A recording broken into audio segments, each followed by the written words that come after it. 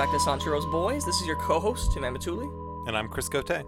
I'm very excited to be back today talking about Redbeard from 1965. Yes, movie that I've been wanting to see for a very long time, since the 7th grade, which, if you don't know me, is 9 or 10 or 11 years ago. Yeah, something like that. Because I don't know me either. Let me say, after seeing it now, I'm glad I didn't watch it then. Yeah, I don't think this is a movie for 13-year-olds. I like 2001, even when I was 13, I don't think I would have liked this. This is something. This is based on a book by Shigeru Yamamoto. I believe it's a compilation of short stories called The Tales of Dr. Redbeard, and he's the author of the original Sanjuro, and so after Kurosawa made High and Low, he just wound up picking up another one of this guy's books, and became so enveloped with this story, or I guess the stories within it, that as he wrote the screenplay, he wasn't originally going to direct it, and then he was like, no, I have to direct it, and he really wanted this one specifically to be something really important that people would want to go and see.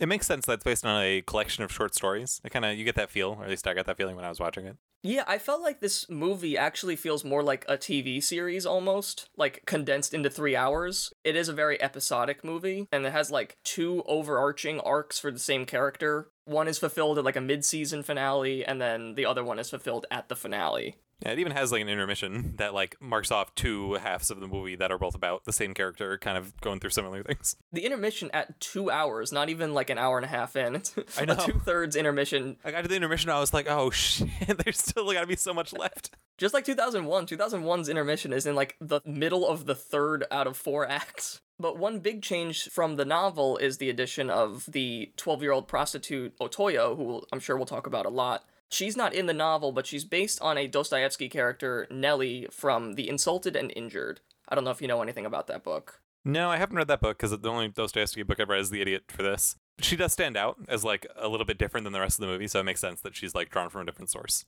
You just kind of combine them both into this one. I do think that she fits in with it well. Oh, yeah. It just, like, she has so much more significance than the other characters that, like, it makes sense that it's, from something else. But no, she fits very well. She, like, is the second act. And we're lucky that that girl looks consistently her age, because this production took 2 whole years almost to complete. This was a very long and troubled production, a lot of problems with filming, like a lot of complicated shots, a lot of sickness. Kurosawa got sick twice, and Mifune and Yamada got sick once each. I was like, oh great, yeah, they're already in the hospital. Another reason this movie took so long is Kurosawa is very well known for his slavish demand for historical accuracy, and this one, he goes really far. Yeah, can you tell us a little bit about that? Because I didn't know anything about this going in. I read briefly in the Criterion description that it was very period accurate, and I was like, okay, sure. It's crazy. It crosses the border of obsessive. Let me read you a couple examples here. So, the main set was really an entire town with back alleys and side streets, some of which were never filmed. The roof tiles on the buildings were taken off of century-old buildings. That strikes me as completely unnecessary. Gone. The houses were made out of the oldest available lumber that they could get from farmhouses in the area. And then they have to age the wood further, so the houses are built out of wood that's going to be like 160, 200 years old. But, like, why? All the costumes and props were aged for months. The cabinets, some of which are never even opened, are full of medicine and tools that are expensive. And I think this is the craziest one, is the bedding that they make for this movie is made, in the Tokugawa period patterns, which makes sense. This is set in the middle of the 19th century. And it was actually slept on for up to half a year before shooting. So we had people sleeping on these to make sure that they were, like, tamped down correctly. Why? Like, who, that and the age would get me. Because another thing is, again, it's a period piece. It takes place, 100 years before when it was filmed. But was the stuff old then in the time that it was taking place? Like, I was thinking that. I mean, I think probably. I guess it's like a shitty old hospital or whatever. Yeah, it's definitely a rundown area. But it's ridiculous, but I can't really argue with the results. But again, a very tumultuous film, and we'll talk about it later, but this is the end of a lot of things. This really is the end of an era. This is the last collaboration of Akira Kurosawa and Toshiro Mifune. Which is insane. He's been in, like, every movie that we've seen for weeks. And it's also going to be the last black and white film. Every subsequent film, even the weird TV movie documentary poem thing that we're going to talk about, is also in color. He's shooting here with an experimental, brand new type of film. He's shooting on like 500mm lenses sometimes. There are shots that are like over someone's shoulder and they're actually like mounted to the ceiling and it doesn't even look it because the lens is going so far. Kurosawa always likes to shoot with really long lenses and use a ton of light to make it show up to account for the differences. I noticed the ton of light. I noticed the crispness. I noticed how obscenely like deep the focus was. Just like things that were like a mile away in focus for like no reason. Yeah, it's like every time someone opens a window, it's like you're seeing out into this entire town, and that town is real. Yeah, the town is real, and it's really far away, and it's still just like crisp as hell, way in the back. This one scene where they're just like walking through, and I was just like looking in the background, like, why can I see so far away? Like, I think in real life I'd be able to perceive things like this far away. It's an incredibly realistic feeling movie. He's got a new 4-track sound system for the first time in any of these, so he's able to even have more to play with audio. Yeah, that's cool. It's nice that he's like always pushing the envelope even now. He really tried hard with this. And I mean, we'll get into it. I think that this really is like a manifesto for him of like every technique, everything he ever believed in, all of his humanism put into this film, giving Toshiro Mifune now a mentor role. Something very nice about it is thinking back to Drunken Angel, where he's starring opposite of Takashi Shimura, who's being a benevolent doctor there, and then now he ends his career being that benevolent doctor himself. I think is just a really nice little touch, maybe unintentional. Based on the way he uses his actors, I would say he was at least a little bit aware of it. It makes sense for this to be Toshiro Mifune's last film, even if there are like other reasons. You know, it really does feel like a passing the torch film. He's not passing it to anyone specifically. In theory, would be passing it to Tatsuya Nakadai, who's been in the last couple, but not in this one. Despite the fact this movie was called Redbeard, it's not about Redbeard exactly. It's a lot more about Noboru Yasumoto. I was thinking about that, but I don't know what I would title this otherwise. Yeah, I know, yeah. Yeah, I mean, Dr. Yasumoto is nothing. Like, I think Redbeard's a good title. It's just like, really is more about Dr. Noboru Yasumoto. Yeah, Redbeard is definitely not the main character, but he's really the only character that doesn't change. He is the constant. He's kind of already reached the end of his arc before Yasumoto ever gets here. You know, I've been calling Toshiro Mifune Mr. Too Damn Honorable since Drunken Angel. Well, this takes it to a whole new insane level. Yeah, this is Dr. Too Damn Honorable. Yeah, Dr. Too Damn Honorable, the most honorable doctor in history. But, like, totally believable. I love it. Really good role for him. Oh, yeah. A great last role, definitely. Guess we should get into the plot. In the 19th century, arrogant young doctor Noboru Yasumoto hopes to make an easy living as the shogunate's personal physician, but is shocked to find himself assigned to a clinic run by Dr. Kyojo Niide, also known as Redbeard. The clinic treats many impoverished patients for little reward, which prompts Yasumoto to try and get himself fired. After seeing the ugly side of his profession and hearing the tragic stories of several patients, Yasumoto embraces his situation and works to better the lives of others. Redbeard assigns him to treat Otoyo, a 12-year-old girl saved from a local brothel. Soon Yasumoto himself becomes sick, so Otoyo helps nurse him in turn. Otoyo befriends Chobo, a young boy who periodically steals food from the clinic. His family drinks poison after learning that Chobo is a thief, but the boy is saved by the doctors. Yasumoto weds Masai, the sister of his former fiancé, and he is finally offered the job of the shogunate's doctor, but he refuses in order to stay at Redbeard's clinic and continue to make a difference. And let it be said that the part of the plot summary where we say he sees the ugly side of this profession and he hears the tragic stories of his patients, that's about an hour and a half, 2 hours of the movie. Yeah, it's like the whole thing before intermission, which the intermission comes an hour and 53 minutes into the movie, which I was like, oh, jeez. But I was like worried that it would get very boring or just be too long to like focus, because, you know, I have some troubles focusing on movies, but the movie kept my attention the whole way through, despite being 3 hours, not a particularly action-packed or anything film. Absolutely. But there is one great action scene. There is one we'll talk about it later. Insane action scene. I think that this movie is incredibly grabbing. I'll spoil my hand up front. I really, really love this one a lot. The thing I think is so great about it is that it actually is very efficient, even though it's so long. It just has so much story in it. He uses all this time to really develop all these characters so well, and like everybody except for Redbeard is so different by the end. You get so many different stories, so many new feelings for different people, and I feel like you learn a lot of lessons. Even though we'll spoil everything about the movie in this conversation, it's about seeing it, experiencing it, feeling it, not really like knowing the intricacies of a plot. It is amazing how much gets introduced and wrapped up. I want to say up front, we start with what I think is my single favorite Kurosawa theme. I love the music of this movie. I think it's Masaru Sato's best composition. I don't think that the soundtrack in this is as good as the whole of Seven Samurai, but I think as one single piece of music, for me, the music that opens this movie, the music that closes this movie, the main Redbeard theme that is interwoven throughout is incredible. I think it really moves me. It's so deep. It just conveys a sense of caring. I was surprised by how optimistic the music sounded when I first started at the opening, because all I know at this movie, it's a 3-hour movie that takes place in a hospital, and it's like a little bit bleak. Not that the whole movie is, but a lot of it is. The opening was like this bouncy, like string orchestral part that was like very sweet and optimistic. And I was like, oh, I didn't expect that. And then it changes throughout the movie to reflect whatever's going on. But then by the end, it comes back. The melody comes back a few times. And yeah, it is very touching. I do think I like the Yojimbo music better because the Yojimbo music is insane and really fun.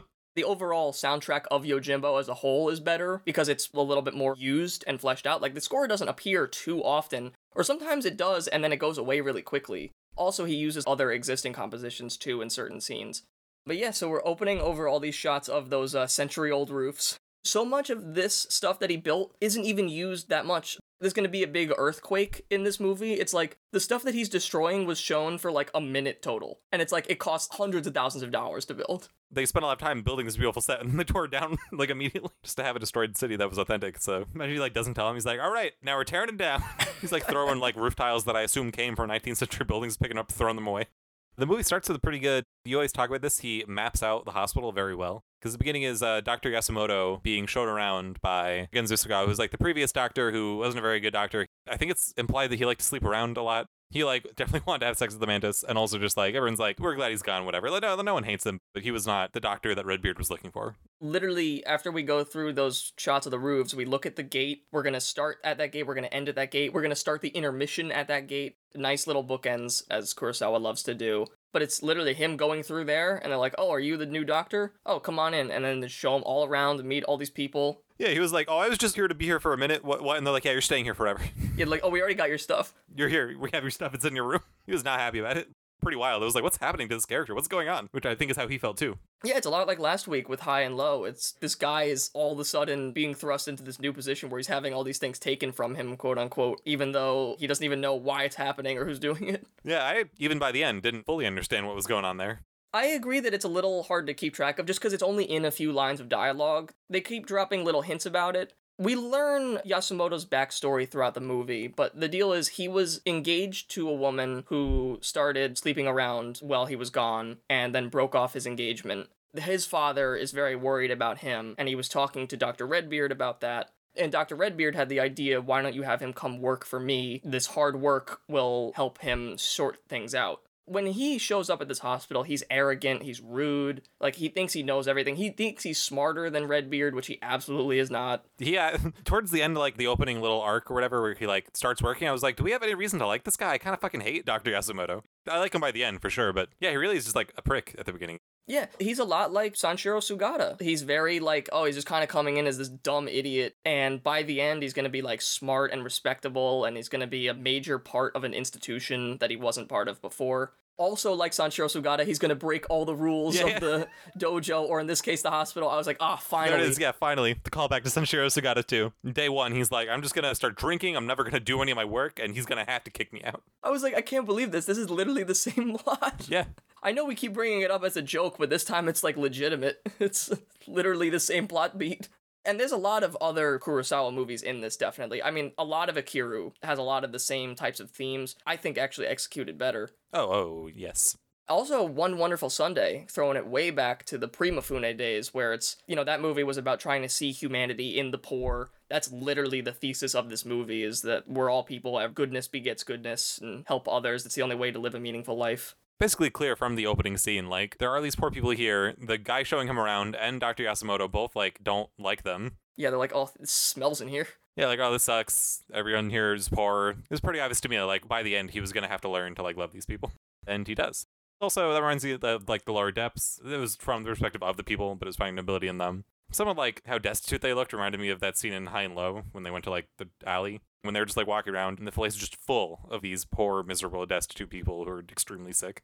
You know what's something I found out from reading the Don Ritchie book that I find really funny and interesting is there's this one patient that espouses a lot of the negatives about being poor in the hospital when Yasumoto first gets there. That's the exact same patient that was in Akiru that told Takashi Shimura all the bad stuff about the potential of having stomach cancer. I was like, wait a minute.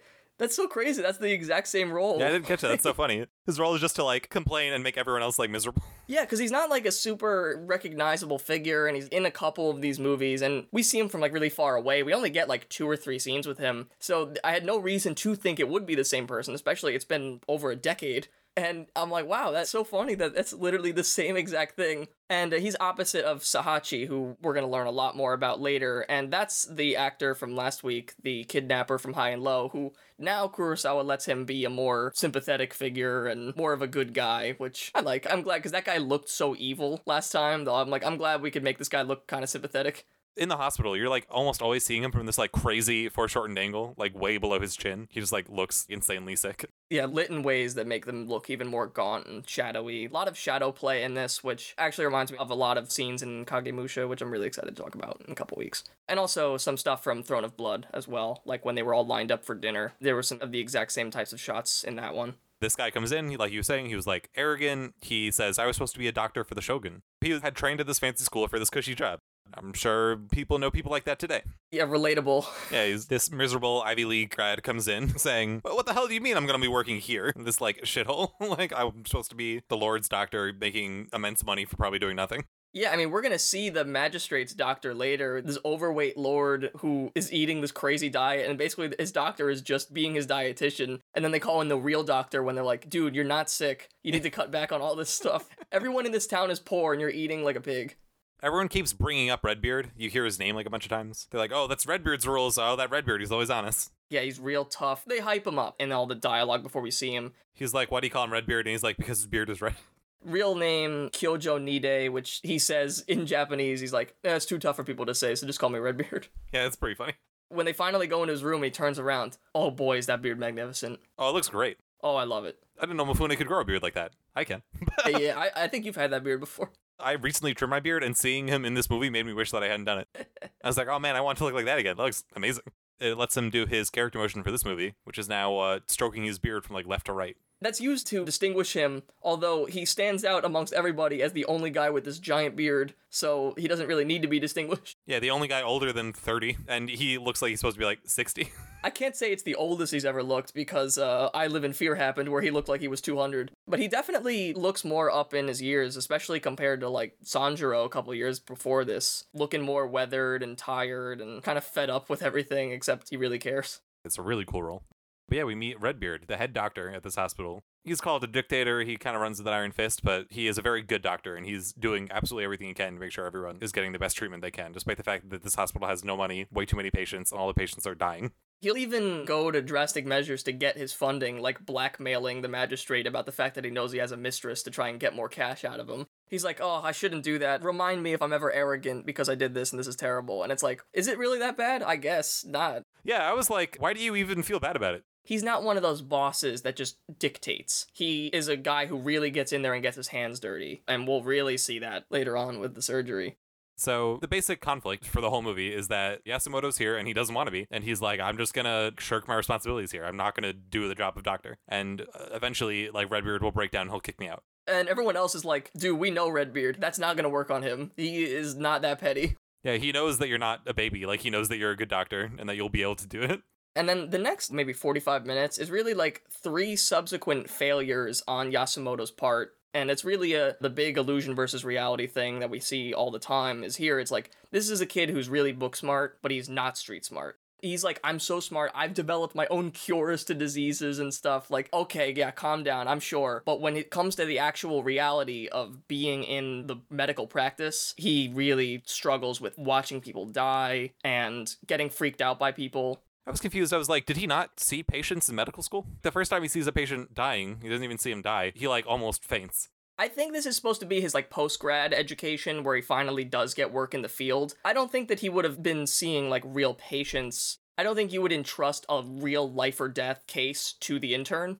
I was surprised by how surprised he was, by how like really ill-prepared he was for the actual role of being a doctor in this situation. I think it's a lot of just his arrogance, but the first failure comes at the hands of the Mantis. There's this woman who's got a lot of mental trauma, and she's locked in this house thing in like the herb garden. She's called the Mantis because she's killed her husband, she's killed other men who have come on to her. One day, Yasumoto was ignoring his responsibilities and drunk in his room. The Mantis escapes and comes in, and she singles him out for a good reason, and that reason is the fact that he's not wearing his uniform. Everyone at this hospital wears a white uniform to signify that they're a doctor so people can approach them and talk to them. But he's like, I don't want to do that. This uniform sucks. I'm going to break this rule also. But because of that, it makes him more of a target for her. He's doing something before that scene starts. He's talking to someone. He's talking to like the only other doctor there. Maury. Yeah, so he's talking to him. I think this is the part where he's like, Redbeard isn't going to fall for your bullshit. Why are you doing this? Well, like, why don't you wear the uniform? Why don't you do the job? He's like, yeah, whatever. I don't give a shit. I'm really just like checked out. He's like laying down, like ignoring everything. And then so he comes in and says, the Mantis has escaped. High alert. We got to find her. And they run out. And then, no surprise, after he lays down again, she comes into the door. It's a really long, drawn-out shot. We're just seeing these two people act across each other. I think the way that she really does ensnare him in a trap is pretty genius. She goes on and tells her stories. This is the first time that we're really getting what was going to happen a lot in this movie, of people monologuing and telling their life's woe. But I do appreciate that a lot of the stories are very different. I think that that's a very good strength. This is a woman who's been raped repeatedly. She seems to have pre-existing mental problems before any of that ever happened, but she is a very beautiful woman, and then that has just exacerbated a lot of those problems. So she'd otherwise be in jail, but she's instead kept in a kind of weird hospice type of place. The first introduction you get to her is he's walking through the herb garden, then he sees her screaming and like clawing at the gates to her door, which is very similar to the woman who's withdrawing from heroin in the High and Low. But she's having like a total freak out. So that's how you first see her. And then she comes in here and she seems very normal at first. And she even says like, I'm not insane. Just hear me out. Please listen to my story. And then she tells her story. That statement falls apart because she does start to get more crazy as she goes. He starts like recoiling from her and then he starts approaching her. There's like this big dynamic tension between them. When he starts approaching her, I'm like, what are you doing? Like, you fucking idiot. Like, how could you fuck this up this bad? Yeah, I mean, he is drunk and he's interested in her. A lot of the other guys are interested in her because they think she's very attractive. But he's like, no, I'm interested in her because I want to study her. He thinks it's a medical challenge and he thinks he's up to the challenge of it. And he's like, oh, I'm better than Redbeard and all that. But then this woman finally manages to ensnare him. Something that's really cool is that she pulls one of her arms out of her sleeves and ties it to her other arm. So it like traps her body on top of his. And she pulls out a hairpin that she's used to kill. That she's used to kill 3 men before. So why does she still have it? I was like, okay, that's absurd. But it works for the scene. I know, it's like, yeah, you're really gonna arm her? Yeah, you're leaving her with the giant pincer hairpin that can kill a man in one blow. That she has used to kill 3 men before. And she, like, kisses him, and he kind of is freaking out, and he sees the hairpin and tries to stop it, but she manages to nick his neck. Yeah, go to the next scene. Redbeard's like, oh yeah, she got you in the neck, but she didn't hit your artery. And then you look at me, and she's like, she bit my elbows, I think is what he says. Yeah, I think she also stabbed him, but he's like, yeah, I'm fine. And he's, like, very patient. He was like, you were drunk. She's very attractive. Like, I don't blame you for this one. But now you know. Let it be a lesson. And that is another overriding thing, is this is a movie just about patience and kindness. Redbeard is always patient with everybody that he deals with. It's a superhuman feat of patience. Even in Kurosawa films, like, very rarely is a character like this fucking noble. But it's believable for him. Just something about the way Mifune plays it. There's a lot of times where I was like, he's gotta be mad now, right? The only time he ever gets mad is, like, off screen, and it's him being mad about the funding for the hospital. This is the first time, and not the last time, that Yasumoto will get the patient treatment and not be the doctor, which I think is really important for him understanding the work that goes on here, to kind of understand both sides, because this is a movie that's going to say, like, you need to know bad in order to know good. All these people go through very bad events, but then they're able to come out on the other side of it, and now that they've known suffering, they now know how to embrace their humanity and do good for others and make themselves happy in turn. So this is the first time that Yasumoto is really seeing that. I love this next scene where he pulls out the uniform from the closet. I'm like, oh my god, is he gonna put it on? He's like, finally, he's learned his lesson, but he gets called in by Maury and he puts it back. Yeah, Maury walks in and then he's like, oh, I wasn't using this. He like folds it up immediately and like throws it away. Almost caught in the act of being sympathetic and starting to do his job. But not yet, because he was caught. Yeah, but it's at least nice to know that it's crossing his mind. He's starting to lose his edge a little bit. Maybe it's just a loss of blood. And he gets another big trial with watching a man die of liver cancer. The specific thing here is he gets called to do something. And I think up until this point, he has just said no every time he was told to do anything. But he is like, Redbeard wants you to do this. Like, go to this room. And he's like, fine. Then he goes. And then he finds Redbeard there, and Redbeard's with this dying man. And he just says, examine him. Tell me what's wrong. He's like, he's dying. He's going to die really soon. He hands him a book. He's like, oh, it must be stomach cancer. It's like almost hotshot, but it's an extremely rare form of liver cancer that is undetectable until you're already about to die. So it's like set up that there's not really any hope for this man. And then Redbeard leaves. He's like, watch him. I gotta go. Yeah, we have other patients. Comfort him as he dies. Like, this man is about to die. We get a little bit about the man's backstory. He was like a talented craftsman. He seems like a good guy, but he just ended up poor and ended up in the situation with this cancer. He has this death rattle gargle sound that is super disturbing. It's not the only death rattle gargle that you hear in this movie. I think a really great shot that Kurosawa does where he kind of has this guy in like the bottom right corner of the frame, and it's just really emphasizing the way that his mouth is moving, and then Yasumoto just wants to escape it because he's so freaked out by it, and he like is just kind of cornering himself, but he can't avoid it. Personally, it was very like unsettling for me. And then you see on screen it really messes Yasumoto up to the point where he can like barely walk afterward. He's like so just kind of overcome with this experience. He's really nauseous. He's like leaning on the walls, and one of the cooks comes in. There's a lot of female cooks working at this hospital as well. She's like, Redbeard needs you. They're having a surgery and they're having a lot of issues. We need you to run in. And so he's like woozy already, supporting himself, walking along the railing. He walks in and Mori and Redbeard are operating on her and she's flailing around. We don't see really what they're operating on, but there's dialogue later like her intestines are falling out. We need to get them back in. Redbeard's hands are really bloody. This is actually the first and only nudity we ever see in any Kurosawa movie because she's not wearing any clothes except for something over her eyes. He's like, hey, Yasumoto, hold her legs. She's flailing too much. We need you to hold them wide so that she can be more stable. I'm like, yeah, maybe you should give her a little more anesthesia. He's like, didn't you Medicare? He's like, yeah, but it's not going to work. I think that's the point at which I was like, oh, every other Kurosawa film has felt more or less PG-13, and this one feels R, which is not obviously anything at the time, but that's how it like felt to me. I was like, oh, this is like a little bit different than what we've had so far. I feel like a lot of these movies, they're adult, but they're not full of the darkest, seediest stuff that you really can't let teenagers see. There's rape from time to time, it's implied. It's never, like, graphically shown. These movies shy away from a lot of that stuff, which I like. Anyone can see this and take something from it, but this is one that's definitely a more queasy scene from Kurosawa that he doesn't do often. Yasumoto just completely passes out. I was like, are they gonna have to like stop and take care of him? I don't think they do. I think they just finish the operation. No, I'm sure that he stayed on that floor the entire rest of that operation. Yeah, God, it's a really brutal scene. It was jarring. We wake up with him in the next scene. The other doctor, Mori, he's like, oh, I passed out during my first operation too. Don't worry about it. Then he's told that, like, what happened to the other guy who I was watching, Rokosuke. And then Rokosuke has died.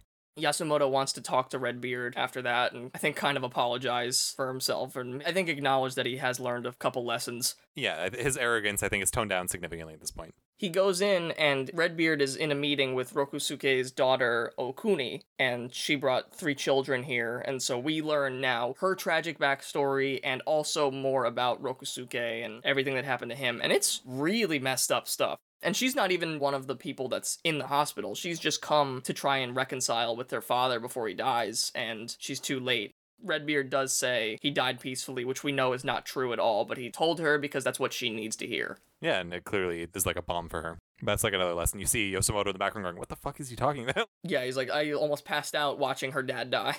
But her mother had an affair on Rokosuke with another man, and then Okuni was forced to marry her mother's lover and have 3 children with him, and then he was still seeing her mother, split between a mother-daughter combo, which is just super icky. And she, the whole time, was like, I just didn't feel like I had a choice. Yeah, like, her mother died, and she eventually stabbed her husband, and she's like, I'm going to go to jail, and I just need someone to take care of my kids. Like, I don't really know what to do. And Redbeard's like, no, you're not. You're not going to go to jail. He immediately on the spot fabricates a totally believable story. Like, oh, no, you're trying to protect yourself. And he had a knife, and then trying to take it away from him, he got hurt. Happens all the time. Don't even worry about it. I'll go tell the magistrate now that it's nothing to worry about. And I know things about the magistrate that I could use to make sure that you get off fine.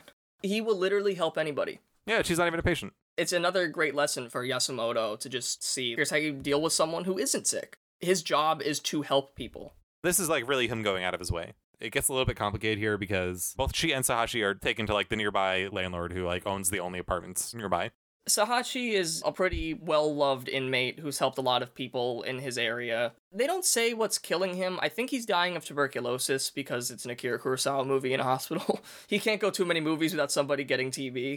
They carry him out, and he eventually is like, I'm gonna die. I'd rather die at home if that's okay. And they're like, okay, yeah, of course, we'll carry you home. They bring him home, and then now we're gonna get a really prolonged section, but one that's really eerie and really cool. He's calling out along the way. He's being carried. He's saying, like, you didn't have to come all this way to see me. Like, I'll be with you soon. He's talking to Onaka, his dead wife. Yeah, he's, like, having hallucinations of Onaka, and we're like, okay, we can probably assume that's his wife. Well, the people are confused. They're like, Sahachi doesn't have a wife. Like, what is he talking about? He's just there like, she didn't have to come. Like, I'll see you soon. And then we learn the story. We get to his home. There's a lot of pouring rain. It's very sad. We can see all this stuff outside. A lot of people are crowding with him because they love him. And eventually, everyone heads out for a second, and it's just Yasumoto and Sahachi. And he's like, okay, I'm gonna get this guy some water. And then all of a sudden, the whole house shakes and moves because they got hit by a landslide. That landslide uncovers a skeleton. And I love this one line he has. He's like, she's come back for me. I was like, oh my god. And he's like, yep, that's my wife. Bring everyone in here. I don't want to die with any secrets. Let me tell you my whole story. That's crazy, too. Especially, knowing that the wife is dead and buried right next to him the entire time for the story is, a wild framing thing, but it makes sense by the end. So then we get this flashback sequence, which is a little unusual, but very cool. I think very well done.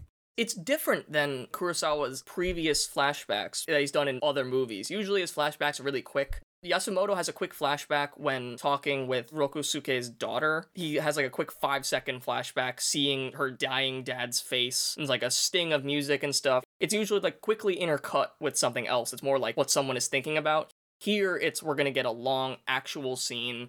A little background on this guy, too. What we've seen so far is that he is very sick at the beginning, but he's a very humble guy. He says, I don't mind these clothes. They keep us clean, and I appreciate that. And he's constantly working and building stuff. Then he sells this stuff so he can buy milk and eggs for the other patients. And everyone's always amazed by him. They're like, why is he always working? He's going to kill himself like this. And then here is kind of why he explains why.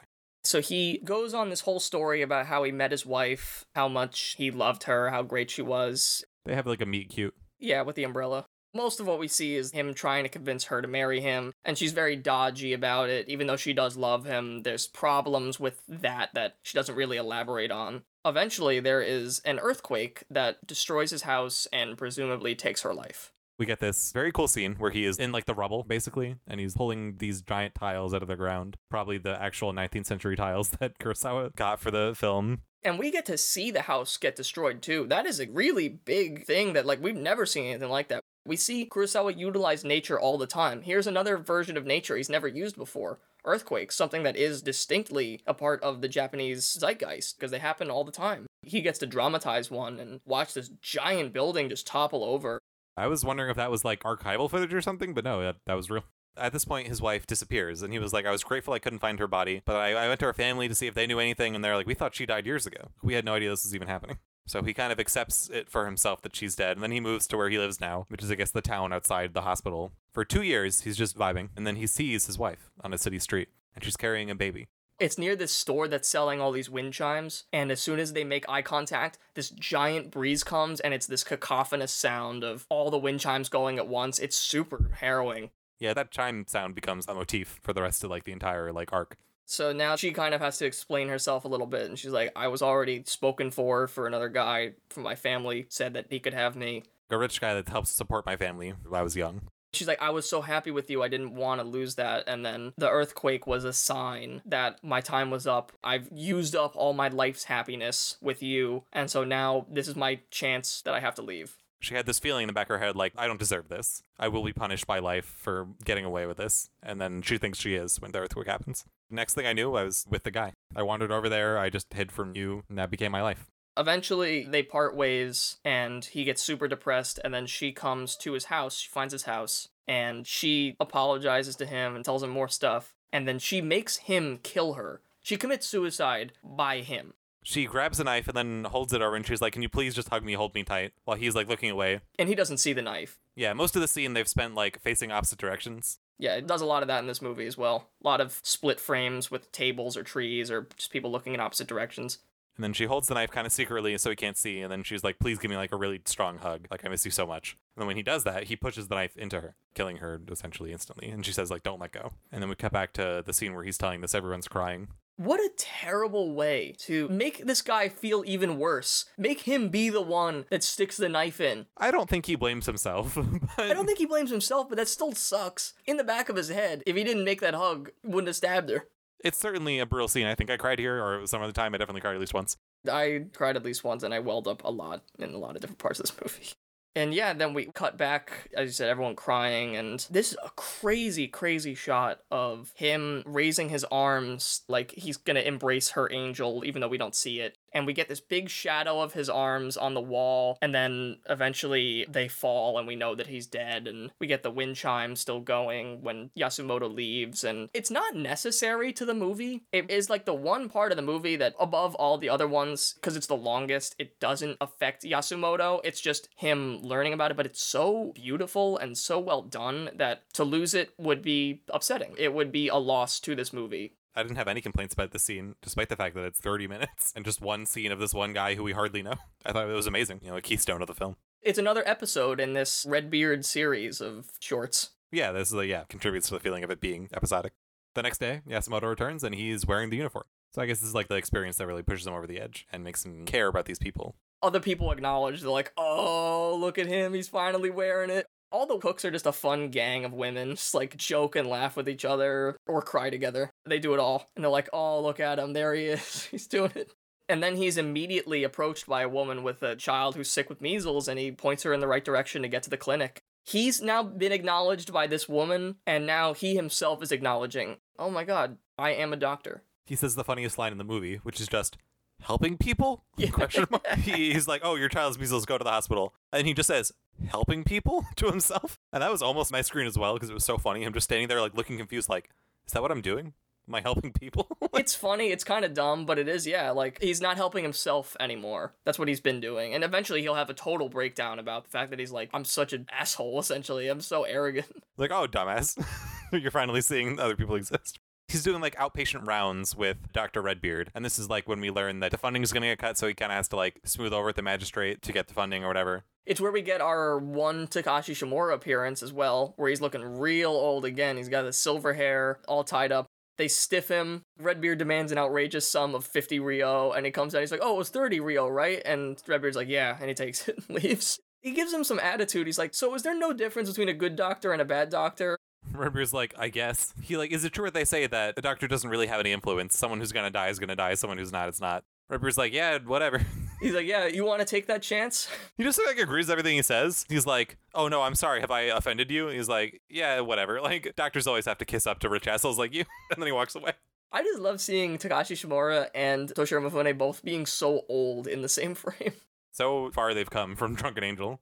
I feel a little bad that Takashi Shimura has been cast as a villain in the past, like, 5 movies. Just constantly being, like, a slimeball old guy. He's been a good guy so many times, and such a good guy, like in Seven Samurai and Akiru. That same just be, like, a slime bag for, like, 6 movies in a row. I'm like, oh, poor guy. I miss the good Takashi Shimura. Yeah, then you get him in The Bad Sleep Well in Yojimbo. He looks like he could be, an old guy, asshole, whatever, and he does it well. I feel a little bad. I'm like, oh, there he is. Yeah, this is after the meme that you talked about earlier with the magistrate, where he just says, like, you can't keep eating white rice and drinking all day. You have to, like, have some actual vegetables. I'm begging you. Kurosawa truthfully nailed the medical industry, where this doctor came in, did nothing, and then demanded an outrageous sum of money. So on their way back, they stop at a brothel, not to actually enjoy it, but because they have a tip-off about the fact that there's a 12-year-old girl there who is very sick, and they're like, we gotta get her out of here. They walk in, they're like, oh, this lady can't entertain. She's like, oh, she doesn't do it often. And he's like, she has syphilis. She can't do that. She's like, well, don't worry about it. And then you start hearing the beating in the background, which is when we learn about Otoyo. Really, really beating this poor girl. Like, real tough, because she tore up a nice kimono that she was given to try and make her more attractive to men. We got the actress Haruko Sugimura showing up, who has been in a few of these from time to time. She was the mother in No Regrets for Our Youth, probably most notably. But I know her more as like a Naruse Ozu actress. But yeah, she's just so mean. It's so rotten. They're like, hey, we're taking this girl because she's 12 and she's incredibly sick. You've completely destroyed her psyche. She's more sick mentally than physically at this point, even though she's very physically sick. And she's like, oh, you just want her for yourself. Boys, and all these guys come in and we get a wild scene that really has no place in this movie. One of my complaints of the movie is that this is just insane. It's just like, oh, we want to give Toshiro Mifune one more fight before he stops working with Kurosawa. I don't think you can justify what happens in this scene. I just think, like, you just have to suspend your disbelief and be like, all right, whatever.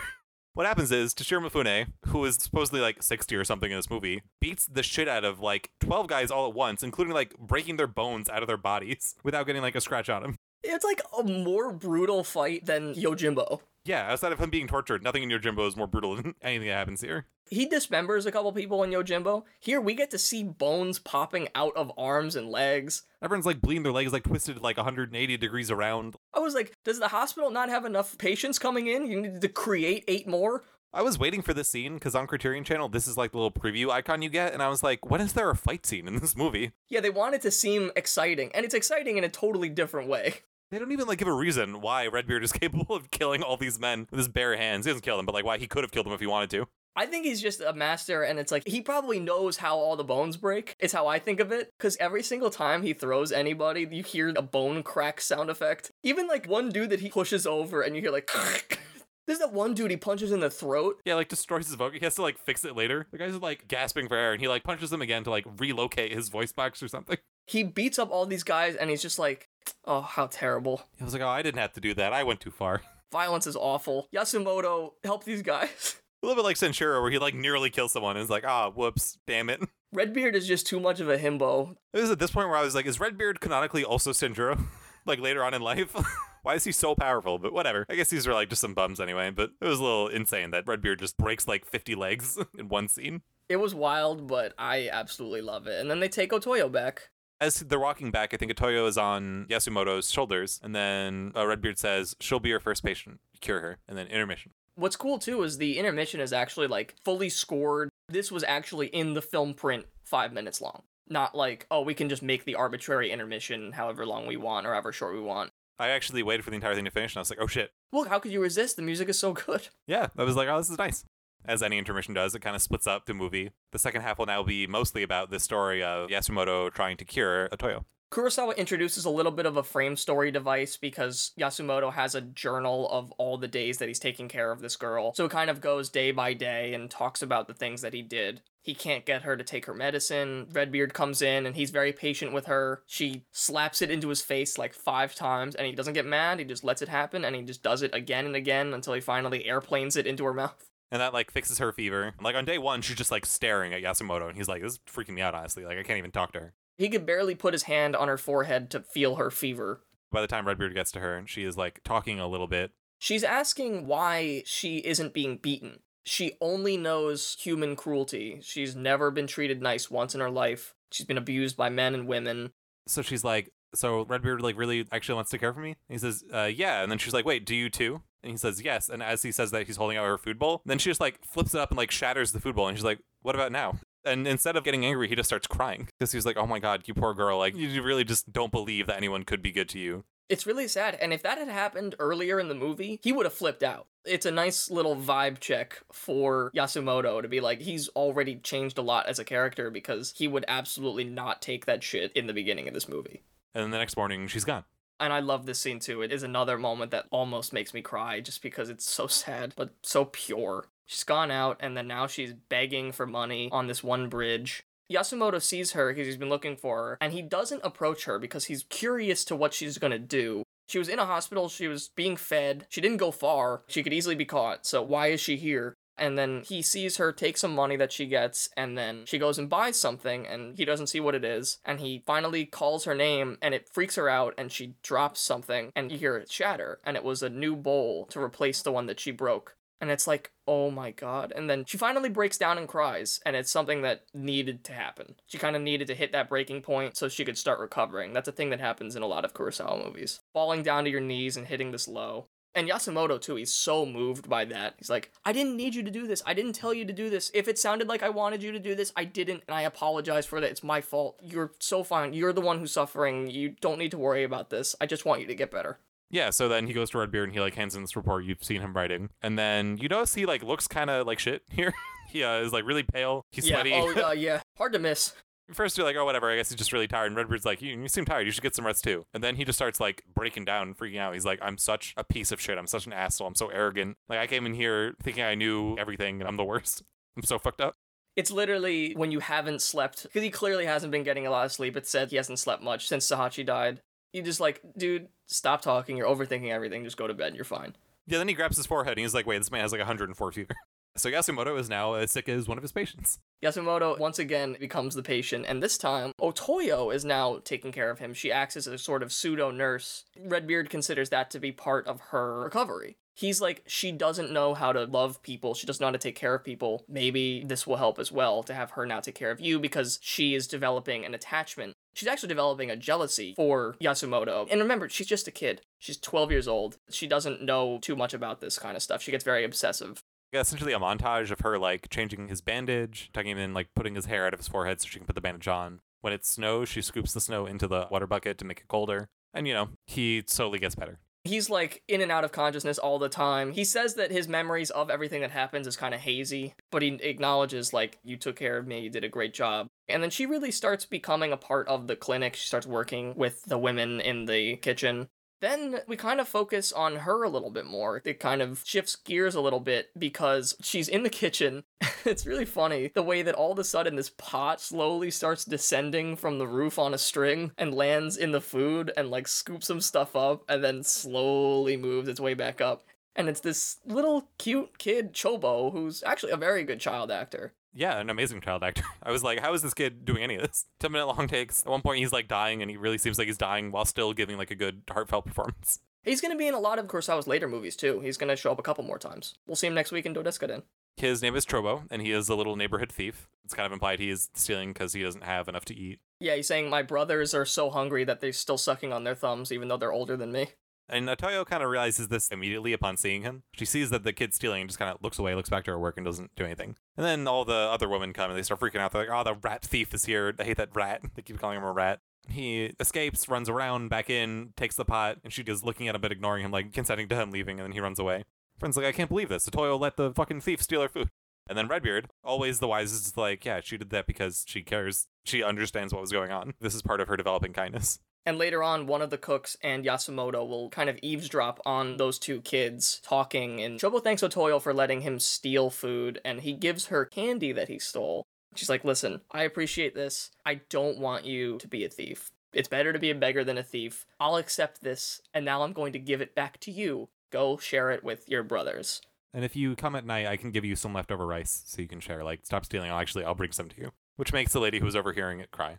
It's a whole nother scene that also just like hits me in the chest. It's just like, oh my god, she's starting to now learn to care for other people, and Yasumoto is like so proud. Yasumoto is becoming like her pseudo father. The cook breaks down and cries because she's like, I've been so cruel. I'm mad that this kid is hungry and stealing food because the alternative is like dying. And they work in a hospital. They're meant to help people. And so they try to give Otoyo extra rice or like say like, oh, you eat too much, so we need to save this. Yeah, she's trying to give Otoyo extra rice, and someone else like starts taking more. She's like, no, you can't have any extra. You take too much. Very like clear, like acting up, but no one else knows why because they didn't see what just happened. The woman at this point like start to really care for Otoyo with good reason, and I do too. She's like really has this wonderful transformation. Yeah, they start accepting her as one of their own. Kin, the woman who runs the brothel, comes back to try and get Otoyo back, and they're like, no, she's one of us now, and they start beating her with rashes. I love how Redbeard has like no respect for like authority or institutions. He was like, you can just fuck straight off. He's like, we're not giving her back. And then the woman starts to beat her up and he just does nothing. He says to her, he's like, if you touch her, she'll become rotten because anything you touch will like you're so evil that anything you touch will go rotten. And she was like, you even like smell awful. She's like, I don't smell anything. He's like, yeah, because your nose is rotten too. Really brutal. Really funny. I wrote in my notes, I was like, why is Redbeard absolutely roasting this woman? And then they beat the shit out of her and then she runs away. Really wonderful scene. The cook's looking out for Otoyo. I think Otoyo might start wearing the kimono at this point. She is gifted a kimono by Mase, which is the younger sister of the woman that cheated on Yasumoto, who is now developing feelings for him. She's been appearing every once in a while. You don't really know too much about it. She keeps trying to apologize on behalf of her older sister Chigusa, and he just keeps saying no, like, fuck off. It's like a subplot that becomes important at like the very end of the movie, but you know it's always been there. It's just like my attention is usually on other stuff. She's just another really kind soul, and Otoyo is definitely jealous because she knows that Masai likes Yasumoto and she wants him all to himself. Not in a romantic way, again, she's 12, but it's just like a brotherly or fatherly thing, and she's not used to having attention, so now she doesn't want to have any of it go away. Once Masai sees Otoyo's ruined kimono, she gives her one of her old ones that she fixes up and she throws it in the mud, but later on she pulls it out and starts wearing it. There's a lot of characterization and character development through clothing in this movie, which I like. Some of it's a little obvious, like, she acts that way because she's jealous, and then the next scene is like, I think she was jealous. I was like, yeah. We hit the last real patient story in this movie, which is going to be Chobo. His family learns that he's a thief, and they're so horrified. Yeah, the next scene is like Otoyo comes to give Chobo food. She's like, oh, I made rice balls for you today, and I'm wearing like my pretty new kimono, whatever. She shouldn't say that, but that's what's happening. And then he's like, oh, I don't need them. I'm actually going away. We're going to someplace new, some beautiful place, far off, you've never heard of it. And she's like, wow, does that place exist? He was like, yep, and we'll have plenty of food, and don't even worry about it. We don't feel pain. There's a lot of birds that we'd never seen before. I was like, even at 12, I think I would know that this guy's talking about the fact that they're going to commit suicide. I think Chobo knows, but he's hiding it from Otoyo. I think he says, I'm sorry for lying in the next scene. As the audience, you can tell there is no real place they are going to die. You don't know why yet, though, but you learn in the next scene, they're like, Chobo's entire family is here. They've all just drank poison. His 2 brothers do die, for real. Yeah, the 2 brothers are dead. Otoyo is absolutely horrified by this, and the cooks are the ones taking the kids out, and they're like, don't worry, it's not Chobo. This woman kind of makes like an off-color line where she's like, how weird, like a rat drank rat poison. I'm like, are you really going to call that right now? Maybe that's something for us film analysts to talk about. I don't know if that's the right place or the right time to be saying that kind of thing. Both of the parents ostensibly survive. They get it all out of their system, I think. Chobo, it's like it's out of his system, but he might still lapse and die. He looks like he's dying at one point. He's really, really on the edge. He looks terrible. All because they said, like, we're so ashamed to have a thief in the house. Yeah, they're already a destitute family. I think he might have, like, gotten in trouble with the law. I think it's because of the candy that Otoyo sent him home with. The fact that he clearly stole that. He just says I got caught stealing again. I don't know. At which point the mother is like, why aren't you letting him die? Like, we took this poison. We all agreed this is for the best. The kids agreed. Yeah, I'm sure they had tons of say in it. And this is when Chobo starts hyperventilating, and then all of a sudden you hear screaming in the background. This, like, very weird sound. And if you were watching this movie, you would see crying. Yeah. What you learn is that the cooks are screaming into the well, hoping to, like, keep his spirit up from the dead, like, to drag it from the earth. They believe that this well goes to the bottom of the earth and that they can pull a soul that's lost back from the depths. Something about the way that they scream it that's just so gut-wrenching. It's almost musical. It's, like, very strange. It's very pretty, though. It's a magical moment, and spoiler, it'll have my favorite shot in it. I'll elaborate on it more later because I don't understand how it's done. It's incredible. I saw that. I was like, that's impossible. From the first time I saw this movie, I have never forgotten that shot because it blew my mind. Fortunately, Chobo does live, and then we kind of jump ahead a little bit, and Yasumoto is at home, and he's getting ready for his wedding. Clearly not into it. He's not super excited about it. There was a scene earlier where Yasumoto did go home because his mom had a little relapse of her palsy, and she kind of makes a note like, oh yeah, you do look a little bit different. You don't look like you were sick, you just look like you took a bath. It is like, yeah, this guy has had a baptism. He's become reborn as a new person, and now it's evident to his mom. Her boy is starting to become a man. And now it's happening again later at the end with the wedding scene. And I laugh out loud when the door finally opens and they let in the bride, the bride's parents, and then Yasumoto's parents. When Shishu Ryu is there, making another weird cameo appearance, I thought for sure that he was going to be Masae's father, and I was like, oh my god, he brought him straight from another Ozu movie, once again reprising his role as the dad whose daughter is getting married, and he's sad about it, but it's actually the other way around. I was like, I've never even seen it happen like this before. I didn't recognize him at all at first, and then he says, like, one line, and immediately I was like, oh my god, it's him. And they're like, so we have news for you. You have gotten the role that you wanted. You can now be the magistrate's doctor in March. And he says, no, I want to stay here. Masae, do you still want to get married? We're going to be poor forever. Redbeard's like in the back, like getting mad. Because Yasumoto is still kind of a dumb kid and he's messing up the wedding ceremony, sitting on the wrong side. Yeah, he's like speaking when he shouldn't. And then we end much as we began with them at the gate. And he's like, let me stay. And he's like, you shouldn't stay. You're an idiot. He's like, you made me this way. You made me stubborn. You showed me the road. I have to take it. He's like, you'll regret it. He's like, no, I won't. He's like, I'll say it one more time. You will regret it. End. And then we fade out on the shot of the gate, and it's another 2 or 3 minutes as the final musical overture plays of the theme 3 different times, each time stronger than the last. Oh my god, I'm like clapping. I just love it so much. My only real criticism of it is just that there are some lengthy detours, but it's all flavor. It's like a seasoning. I don't need the seasoning, but it's nice. It makes this whole even better, I feel like. It's just the structure is more loose than I think we're used to for Kurosawa. Kurosawa demonstrates his ability here to carry multiple character arcs really, really well. I feel like in other movies, like Yojimbo, we kind of see him do that at once. We see multiple character arcs intertwining and going at the same time, kind of at the same pace. Whereas here, we're kind of getting a full character arc and then another full character arc and then another full character arc. It is like full character arcs, but like at the end of one will be a little bit about another one.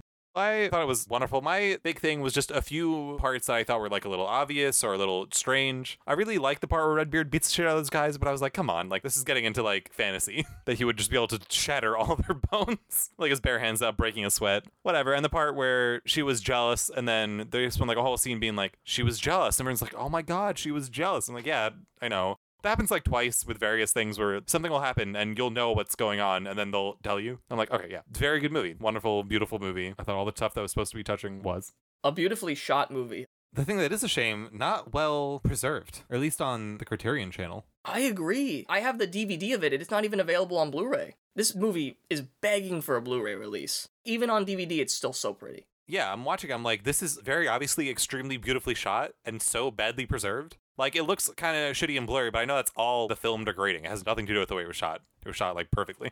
So it needs, like, a really good restoration. Kind of like Drunken Angel, actually, bringing it back to Mifune's First. It's like, that's a movie that is really beautifully shot, but the way that we get to see it isn't that nice. It could be better, but it just isn't. I wonder why no one's restoring this one. It's, like, such a classic. I guess it's really long, which makes the restoration process so much harder. Every month when Criterion releases its new list of Blu-rays coming out, I always hope that Redbeard is on there in particular because I really, really want a Blu-ray of it. It just deserves it. It's like spine 157 or something, so it was fairly early on. When I pulled in the DVD, it has the old Line logo. It's not even the spinning C. Yeah, they knew it was good. This movie's been widely accepted as amazing for a long time. It's simultaneously one of the highest rated and most underrated of Kurosawa, which I find weird. You can't say it's underrated because everyone's like, oh yeah, that's definitely amazing. I just haven't seen it. But it is, again, wonderfully shot. My shot was the shot into the well because it's just so crazy. The camera is already in the well looking up at the women who are yelling Chobo's name down. And then it tilts all the way down and looks straight into the bottom of the well. And you see the reflection of the women in the bottom of the well. And you don't see the camera. And I have absolutely no idea how you don't see the camera. It's in the well. I'm like, this is blowing my mind. It's crazy. And then I think a tear drops from probably Otoyo and it ripples the water in the well. And you don't even see a reflection of the camera in that. It just is crazy. And it's, I think, at the emotional climax or one of them of the movie, there's something about the way that that one shot is done. It's always stuck with me. Gosh, it is so beautiful and so technically interesting and crazy. I've never seen another shot like it. That shot reminds me of something from a Tarkovsky film, the film Ivan's Childhood, and so does my shot. Also reminds me of a different shot from Ivan's Childhood, so maybe Tarkovsky saw this movie. My shot is not quite as technically significant, but I just thought it was very cool. Mine is in the aftermath of the earthquake, when Sahaji is looking for his wife, and he's like ripping up this stuff and pulling stuff out of the ground. It starts with him just like coming in through the smoke and eventually like zooms into just his body surrounded by rubble. So there's no horizon line. I've said before, I really like shots with no horizon line. I kind of like the way they like interrupt the normal sense of space and everything. And he's just surrounded by like rubble. There's like huge wooden bars going around and they look like they're stabbing him essentially from the back. The shot just reflects the moment. Yeah, I could definitely see the Ivan's Childhood shot like that. Also reminds me of the one from I Live in Fear when the factory burns down. Now, as we start wrapping up this show, we must, for the last time, do the Toshiro Mifune hotness scale. And he's looking good in old age, baby. I'm reserving my 10 for when he's playing the Sanjuro character or in the Hidden Fortress, but he's so close with that beautiful red beard and being the wise old man. Still super tough, beating the shit out of guys and breaking their bones. It's insane. I'm giving him a 9.9. I am very close to agreeing fully. I'm going to give him a 9.8. He is very old. He like is supposed to be hot in other films. Not quite so. In this one, I think he's supposed to be respectable. Still looks great. The beard looks so good. I love it. It's a shame that this is the last one with him. It's a shame that it wasn't in color because I want to see how red that beard is. I was like, does Toshiro Mifune have like red beard hair? Some guys just have that even though they have black hair. Like, is that real or is that like a coincidence or is that just the movie thing? Yeah, I'm like, maybe it was never red at all, but they could just say it was because it was going to be in black and white. Yeah, my beard actually grows like reddish, brownish hairs despite the fact that I have very dark hair. For the last time, we've objectified this extremely hot man. This amazing man in the titular role, but not in the starring role of Redbeard. For my overall ranking, it is a back-to-back with high and low 10 out of 10 movie for me. I just find it unbelievably impactful and moving and makes me just believe in the goodness of people, which is so tough to do, especially now. I think it's better than Akiru. I think it does what Akiru does even stronger, which is surprising considering that it's even longer than it, but I think it doesn't have that structural problem that Akiru does, and I still get the same emotion. The Life is Brief scenes might be stronger than any one scene in this movie, but I think the overall whole of Redbeard is stronger than Akiru. I think it's stronger than almost every movie that Kurosawa's made. I think it's a fantastic film to end this 16 film collaboration on. It really is the end of phase 2 of Kurosawa for how we're kind of going through these, and it's wonderful. It really is one that everyone should see. I think it will always stay with you. I definitely thought it was this really beautiful, wonderful film. I really liked it. I think I want to see it again. there's just so much going on, and it is a little bit weird in its episodic nature that, like, it's hard to get a sense of it as a whole on just one watch. I think if I watched it again, I would probably give it a 10 easily. I do feel like I want to give it a 9 this time, just for having trouble grasping a whole out of the strange kind of structure. I want to give it like a 9.5 or whatever. It's somewhere in between a 9 and a 10. I understand that. I've seen this twice now, and I definitely had more of what you're feeling on my first time, where I was like, oh, it's hovering a little bit in between, but I think it's so good that I'll give it the 10. And then this time I watched it and I was like, this is firmly a 10. No question about it for me. I do think that on your second time that you would give it a 10. No, I absolutely, I agree too. Also, it's a big, complicated film. It's 3 hours. We saw it in the middle of the day on a Sunday when it was kind of busy today, even though I don't watch it straight through. I definitely want to see it again. Amazing movie in any case. Definitely one to be in the mindset for, to be very receptive to. It's not as easy of a watch as Yojimbo or something, although, again, it really does fly by for me. Oh yeah, no, I wasn't bored at all. So with that, we now say goodbye to Toshiro Mifune, one of the greatest actors ever. Very upset about it. And so the details of Kurosawa and Mifune kind of splitting or breaking up are very unclear. It's one of the great mysteries in the cinema world. I've tried my best to try and gather information about what exactly it is. It seems to be a multitude of factors. According to an interview with Martin Scorsese, he really just says, I think they got everything they could out of each other. 16 films, what more could either of them do for one another? But one big consistent thing seems to be that because of the 2 years that it took to make this movie, and because Mifune had to keep this red beard the whole time, he wasn't able to really work on anything else except this movie, so he had to turn down a lot of work, and it kind of hurt him financially for a while. Yeah, and he's like a big star at this point, so it's probably tough. And this movie actually was a big hit. It made a lot of money. It was very, very popular, which you wouldn't expect for this type of film, especially at 3 hours. It recouped a lot of the losses, but it still definitely annoyed him, and Kurosawa kind of felt betrayed when Mifune started taking other roles on, like, television or in America. It felt like there was some bitterness between the two of them. Also, on a more practical note, Kurosawa is going to have a lot of trouble finding funding in the latter third of his career, and Mifune is a very expensive actor. Because Kurosawa made him, yeah. I'm not totally sure about this, but I've heard that one of Kurosawa's scriptwriters, Hideo Oguni, thought that Mifune's performance in Redbeard was all wrong, which I find very surprising. I don't know how else you would play this role, but I think that Kurosawa entertained that a bit, and that pissed off Mifune. It's all a lot of hearsay. They never really gave solid reasons for it. They're both dead. It's not really in his autobiography, or even in the Mifune The Last Samurai documentary I watched. They don't go into too much detail on it. No one's really sure. Yeah, and I don't think it's something that we have to be allowed to know. Maybe it's just not knowable to us. It's something between them. That's fine. It's not like they didn't get everything they could. They got enough out of it to justify it. It's very sad to know that that is the way that it ended. Even though, apparently Mifune attended the premiere of Kagemusha in 1980, and he never was even considered for that role, yet he really would have been perfect for it. Tatsuya Nagadai does a great job in it, but Mifune really would have been the one to cast in it. It's just tragic that that's kind of the way it ended up, and both these men kind of took their relationship to their graves. It seems like at least they weren't, totally estranged from each other. They left behind amazing work. They are a legendary combo. I mean, I would argue probably maybe the single best director-actor combo ever, but I might be a little biased in that. Yeah, they're almost synonymous. So rarely do director-actor combos last that long and have so many great films in them. It's tough to beat. Part of it is, I think, Kurosawa is very aware of the actors that he chooses for the roles and how they relate to, his whole filmography. Not crazy about it, but you get that impression. And Kurosawa, he's loyal to his guys, but he also will drop them. He is a on-set dictator. He's a man who knows what he wants and demands it. Maybe after 16 films of dealing with it, maybe it was a little tough. Yeah, Mifune is this immense star who can do whatever the fuck he wants. He doesn't really need to be pushed around by Kurosawa anymore. Both of these guys will have careers for decades to come, but this is the peak of both of them. They were never better separate than they ever were together. But both of them will have great stuff outside of each other. It will just never hit maybe the exact same highs. Yeah, this is the high period of both of their careers.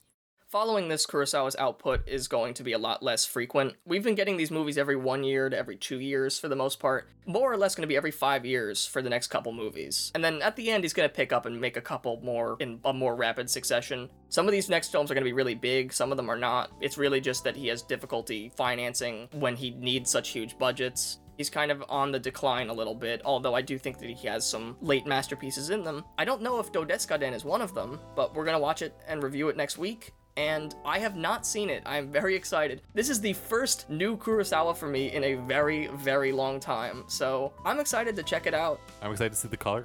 A lot to look forward to. I really like a lot of his later works. It is its own piece. I think we will definitely see that Kurosawa's mindset is a little bit different than it is, especially in Redbeard. Looking forward to entering Phase 3, post-Mifune. Join us next week for Do Desu Ka Den.